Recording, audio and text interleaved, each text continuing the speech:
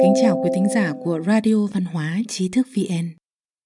Xin mời quý vị nghe một bài viết của Trường Ca, tác phẩm thần bí của nghệ thuật gia Trump. 4 năm đông đến hè qua, thế giới lặng lẽ biến đổi. Nhìn lại lịch sử, tôi phát hiện bản thân mình trong đó, nhưng có nhiều thứ chưa thể lĩnh hội sâu sắc hơn. Tôi bị hình tượng rối ren của thế giới thu hút sức chú ý. Khi tác động đến nhân tâm, dường như bị sương mù che mất tuệ quang, biến thành mù quáng và nông cạn. Giống như sau cuộc tổng tuyển cử đến thời khắc đen tối, có sự thật nào mà chúng ta bỏ qua nhưng đang ảnh hưởng đến hiện tại và tương lai? Tôi quyết tâm giống như một người tu hành, gạt bỏ sự ồn ào, vượt qua chướng ngại mê mờ để nhìn thấu chân tướng của thế giới. Sống như một nghệ thuật gia, live like an artist, câu quảng cáo của diễn viên múa thần vận đã khiến tôi cảm động sâu sắc, cũng khiến tôi nhớ đến Tổng thống Donald Trump. Có lẽ chưa có ai đánh giá về ông Trump như một nghệ thuật gia. Tên sách của ông thường có kèm theo chữ nghệ thuật, ví dụ như nghệ thuật đàm phán, The Art of Deal, nghệ thuật quay trở lại, The Art of Comeback, nghệ thuật sinh tồn, The Art of Survival. Tòa cao ốc chọc trời mà ông xây dựng là nghệ thuật kiến trúc của xã hội hiện đại. Nó đứng sừng sững ở đó khiến người ta ngước mắt nhìn lên liền thán phục. Nhà của ông có trang trí bằng nghệ thuật thời phục hưng của châu Âu, trong khi ngày nay văn hóa phương Tây đã bị biến dị nghiêm trọng. Tôi ngạc nhiên vì có người lại giữ được nét truyền thống phẩm vị cao như vậy. Ông Trump có lý giải đối với nghệ thuật, đời sống và công việc như thế này. Nghệ thuật thường có tính biểu hiện, nói cách khác, nghệ thuật không phải là cuộc sống, nhưng nó lại là ảnh phản chiếu của cuộc sống. Nó có thể cho chúng ta thấy rõ những chân tướng thường nhìn mà không thấy trong cuộc sống bận rộn của chúng ta. Nó cho chúng ta một hình ảnh phản chiếu hiện thực. Là một doanh nhân, khi kinh doanh, nghệ thuật thường là phản ánh sự tinh minh khôn khéo của tôi. Tôi làm việc chăm chỉ, bỏ ra nỗ lực to lớn, tận lực đưa ra quyết sách tốt nhất. Điểm này cũng rất giống như nghệ thuật gia. Dù bạn ở trong lĩnh vực nào, bạn hãy cố hết khả năng để mô phỏng theo phương pháp này, biến công việc thành nghệ thuật, thì tin chắc rằng bạn sẽ có được sự thấu hiểu trong đó. Không nên đánh giá thấp bản thân. Cuộc sống là một môn nghệ thuật, kinh doanh cũng là một môn nghệ thuật. Bạn ở đó chính là làm một nghệ thuật gia. Hãy thực hiện tốt nhất điều bản thân cần làm. Bức tranh thần bí của ông Trump. Họa sĩ John McNaughton có một bức tranh. Ông Trump trong bức tranh đó chính là một nghệ thuật gia. Bức tranh vẽ, ông Trump đã hoàn thành một tác phẩm thần bí. Bức tranh đó được che bởi một tấm vải dạ màu đỏ. Một tay ông đang kéo đĩa phối màu, tay còn lại đang chậm rãi vén lên một góc của bức ảnh. Sau cuộc tổng tuyển cử, John McNaughton đã viết một câu lên bức họa này. Đối với cuộc tổng tuyển cử đang diễn ra, bạn có cảm giác thấy Tổng thống Trump biết được việc mà chúng ta không biết. Nét mặt tươi cười của ông Trump trong bức họa dường như là muốn mang đến cho chúng ta một niềm vui bất ngờ to lớn. Bức họa thần bí của ông rốt cuộc là vẽ gì? Hiện nay, ngày càng nhiều người nhận thức được rằng chúng ta đang ở trong thời khắc đại chiến chính tà.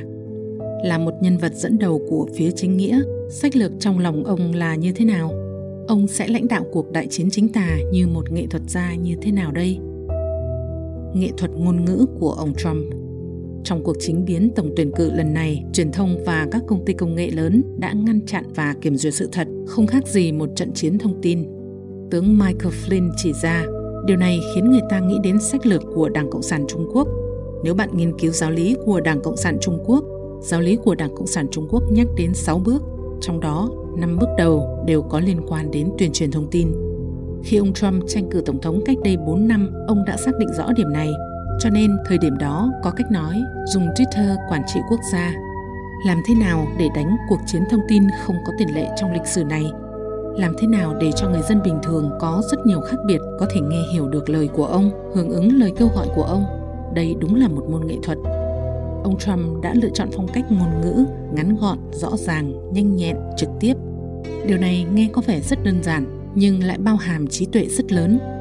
Những việc mà ông Trump muốn làm là toàn diện và phức tạp. Khi ông nói với đại chúng, ông đã dùng ngôn ngữ ngắn gọn, rõ ràng, trực tiếp để biểu đạt, tức là không có rào cản, lại có thể khiến người ta nhanh chóng nắm bắt được cốt lõi vấn đề. Người ta có thể lắng nghe khi ông biến suy nghĩ của mình thành ngôn ngữ, rồi chứng kiến ông biến cách nghĩ và ngôn ngữ thành hành động thực tế. người ta sẽ phát hiện cách nghĩ của ông và ngôn ngữ cùng hành động luôn đi cùng nhau, biểu hiện thẳng thắn trực tiếp. Kiểu lời nói và hành động nhất trí thế này giống như một nghệ thuật chiến lược có thể phá vỡ lời nói dối một cách nhanh nhất và hiệu quả nhất, từ đó giành được sự tín nhiệm của mọi người. Trong các bài phát biểu, ông đều biểu đạt sự sùng kính đối với thần từ trong nội tâm. Loại ngôn ngữ này tương thông với trời, nhất là trong thời hiện đại của thuyết vô thần và đúng đắn chính trị. Loại tiếng nói này như sét đánh bên tai, khiến người nghe thường chấn động và cảm động từ trong nội tâm. Nghệ thuật cân nhắc đến toàn cục. Cả đời ông Trump đóng vai là người lãnh đạo. Đối với trí tuệ và trách nhiệm của lãnh tụ, ông có lý giải và kinh nghiệm thực chiến sâu sắc. Ông nói, những vĩ nhân lịch sử cần có trí tuệ hơn người thì mới có thể ứng phó với hoàn cảnh khó khăn của bản thân. Tình thế mà họ rơi vào có lẽ có cơ duyên trùng hợp, nhưng họ dựa vào kinh nghiệm và trí tuệ của bản thân để hóa giải thành công những khó khăn mà bản thân đối mặt. Thử nghĩ một chút, nếu vận mệnh của hàng chục triệu người đều quyết định bởi từng hành động và lựa chọn chiến lược của bạn, thì bạn có thể cảm thấy được trách nhiệm to lớn mà những vĩ nhân trong lịch sử khi xưa đã gánh vác. Không nên ngồi đợi sự xấu đi của hoàn cảnh để khảo nghiệm năng lực ứng phó nhanh chóng của bạn. Bạn cần phải chuẩn bị tư tưởng ứng biến mỗi ngày. Trong tâm lý luôn phải giữ cảnh giác mọi thời khắc. Napoleon từng nói, lãnh tụ có thể bị đánh bại, nhưng tuyệt đối không thể thất bại vì suy nghĩ không chu toàn.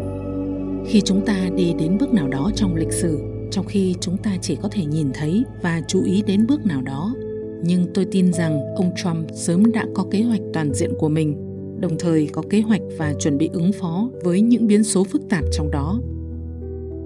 Sự tinh tế đằng sau sự hùng vĩ.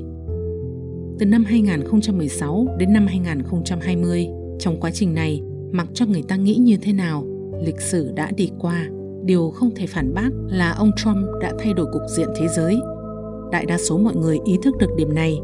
Khi nhìn thấy danh sách những thành tích sáng chói của ông, người ta không nghĩ đến được là ông đã làm những công việc phức tạp nhưng rất tinh tế để đạt những điều này. Bản thân ông Trump đã có một miêu tả sinh động. Các doanh nhân đều biết đằng sau đàm phán và đạt được giao dịch thường ẩn chứa lượng lớn công việc trước đó mà không ai biết. Người ta có lẽ không nhìn thấy tôi đang làm những công việc đó, nhưng điều này tuyệt đối không đại biểu rằng tôi không làm những công việc đó. Lấy một ví dụ, khi người ta nhìn thấy khối đá cẩm thạch hùng vĩ trong tòa tháp Trump, tức là người ta chỉ nhìn thấy sự hùng vĩ và vẻ đẹp của nó. Thông thường họ không tưởng tượng được, vì để khiến họ có được cảm thụ như thế, tôi đã làm tất cả những công việc phức tạp và tinh tế. Không có ai có thể nhìn thấy đằng sau sự theo đuổi nghệ thuật và cái đẹp là mồ hôi và nước mắt mà người ta phải bỏ ra. Những thứ mà họ nhìn thấy được chỉ là kết quả cuối cùng. Nghệ thuật chỉ huy chiến tranh. Ông Trump là một vị tổng thống thời chiến. Từ khi bắt đầu nhậm chức cho đến hiện nay cũng đều là như thế. Tôi tin rằng với tư cách là một người được thần chọn, về việc này trong lòng ông đã sớm biết và có sự chuẩn bị. Ông từng nói về chiến tranh và nghệ thuật chiến tranh như thế này: tự nhiên và chiến tranh đều là một loại sức mạnh to lớn. Tự nhiên chỉ có thể thay đổi diện mạo một quốc gia, nhưng chiến tranh không chỉ thay đổi diện mạo của quốc gia, mà thậm chí có thể thay đổi cả tiến trình văn minh xã hội. Do đó, tôi đã bỏ rất nhiều thời gian để nghiên cứu chiến tranh và sự tấn công của nó đối với văn minh hiện đại mà chúng ta đang trong đó. Tôi mạnh dạn giới thiệu tới quý vị một cuốn sách. Nó rất có giá trị cho việc bồi dưỡng tư duy kinh doanh và chiến lược quản trị của chúng ta. Cuốn sách này chính là Binh pháp Tôn Tử, The Art of War. Cuốn sách này do ông Tôn Vũ thuộc thế kỷ thứ 6 trước công nguyên viết. Cuốn sách này chủ yếu nghiên cứu về chiến lược quân sự. Cuốn sách này đã tạo ra ảnh hưởng rất sâu xa đối với lãnh đạo của nhiều quốc gia. Tướng Douglas MacArthur của Mỹ và các nhà chiến lược quân sự khác trong lịch sử đều từng đi sâu vào nghiên cứu cuốn sách này. Ông có thể ứng phó toàn cầu, ông có thể nắm được trọng điểm, ông có thể tấn công Đảng Cộng sản Trung Quốc, ông có thể ổn định Bắc Triều Tiên, ông có thể làm suy yếu Iran, ông có thể hòa giải Trung Đông, ông có thể lôi kéo đồng minh, ông có thể phân hóa kẻ địch, ông có thể chấn hưng nền kinh tế, ông có thể tái thiết quân đội. Dù mọi người nói nhiều việc thế này là không thể, nhưng ông đã làm được như một kỳ tích, và làm được trong hoàn cảnh những người trong đầm lầy dùng mọi âm mưu để ngăn cản. Ông trấn giữ Nhà Trắng, chỉ huy toàn bộ cuộc chiến. Vì sao ông lại làm được việc mà người khác nghĩ cũng không dám nghĩ? Trong cuốn Binh pháp Tôn Tử mà ông giới thiệu có viết: vị vua anh minh, tướng soái tốt, sở dĩ hễ xuất binh liền có thể chiến thắng kẻ địch và thành công vượt trên tất cả mọi người. Nguyên nhân quan trọng chính là ông đã hiểu tình hình kẻ địch trước. Ánh sao sáng chói trong đêm tối. Ông là minh quân hiền tướng, ông có thể động là thắng, ông có thể biết trước và cảm giác trước được sự việc. Lúc này đêm tối trong mắt chúng ta liệu có giống như tấm vải che kia không? Liệu có phải ông biết tác phẩm đằng sau tấm vải che kia là thế nào?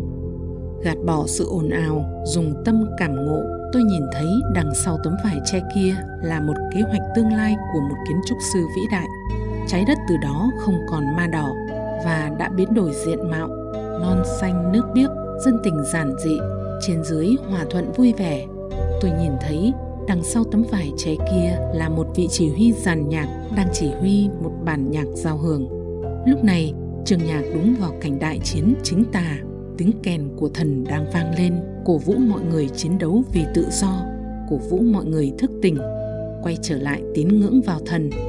Tôi nhìn thấy đằng sau tấm vải che đó là một khung cảnh thiên thể vũ trụ, những người đang dũng cảm bảo vệ lương tri chính nghĩa, đang đồng hành cùng thần. Mỗi người đều đối ứng với ngôi sao trên bầu trời. Những ngôi sao kia đang thành tựu chính mình, mỹ lệ như ngọc thạch đang phát ra ánh sáng chói lóa. Quý thính giả có thể truy cập trang web tri thức vn.org hoặc tải ứng dụng mobile tri thức VN để đọc được nhiều bài viết của chúng tôi hơn. Một lần nữa, xin cảm ơn quý vị đã đồng hành cùng Tri thức VN. Đừng quên nhấn subscribe, đăng ký kênh của chúng tôi và để lại bình luận ở bên dưới. Xin chào và hẹn gặp lại!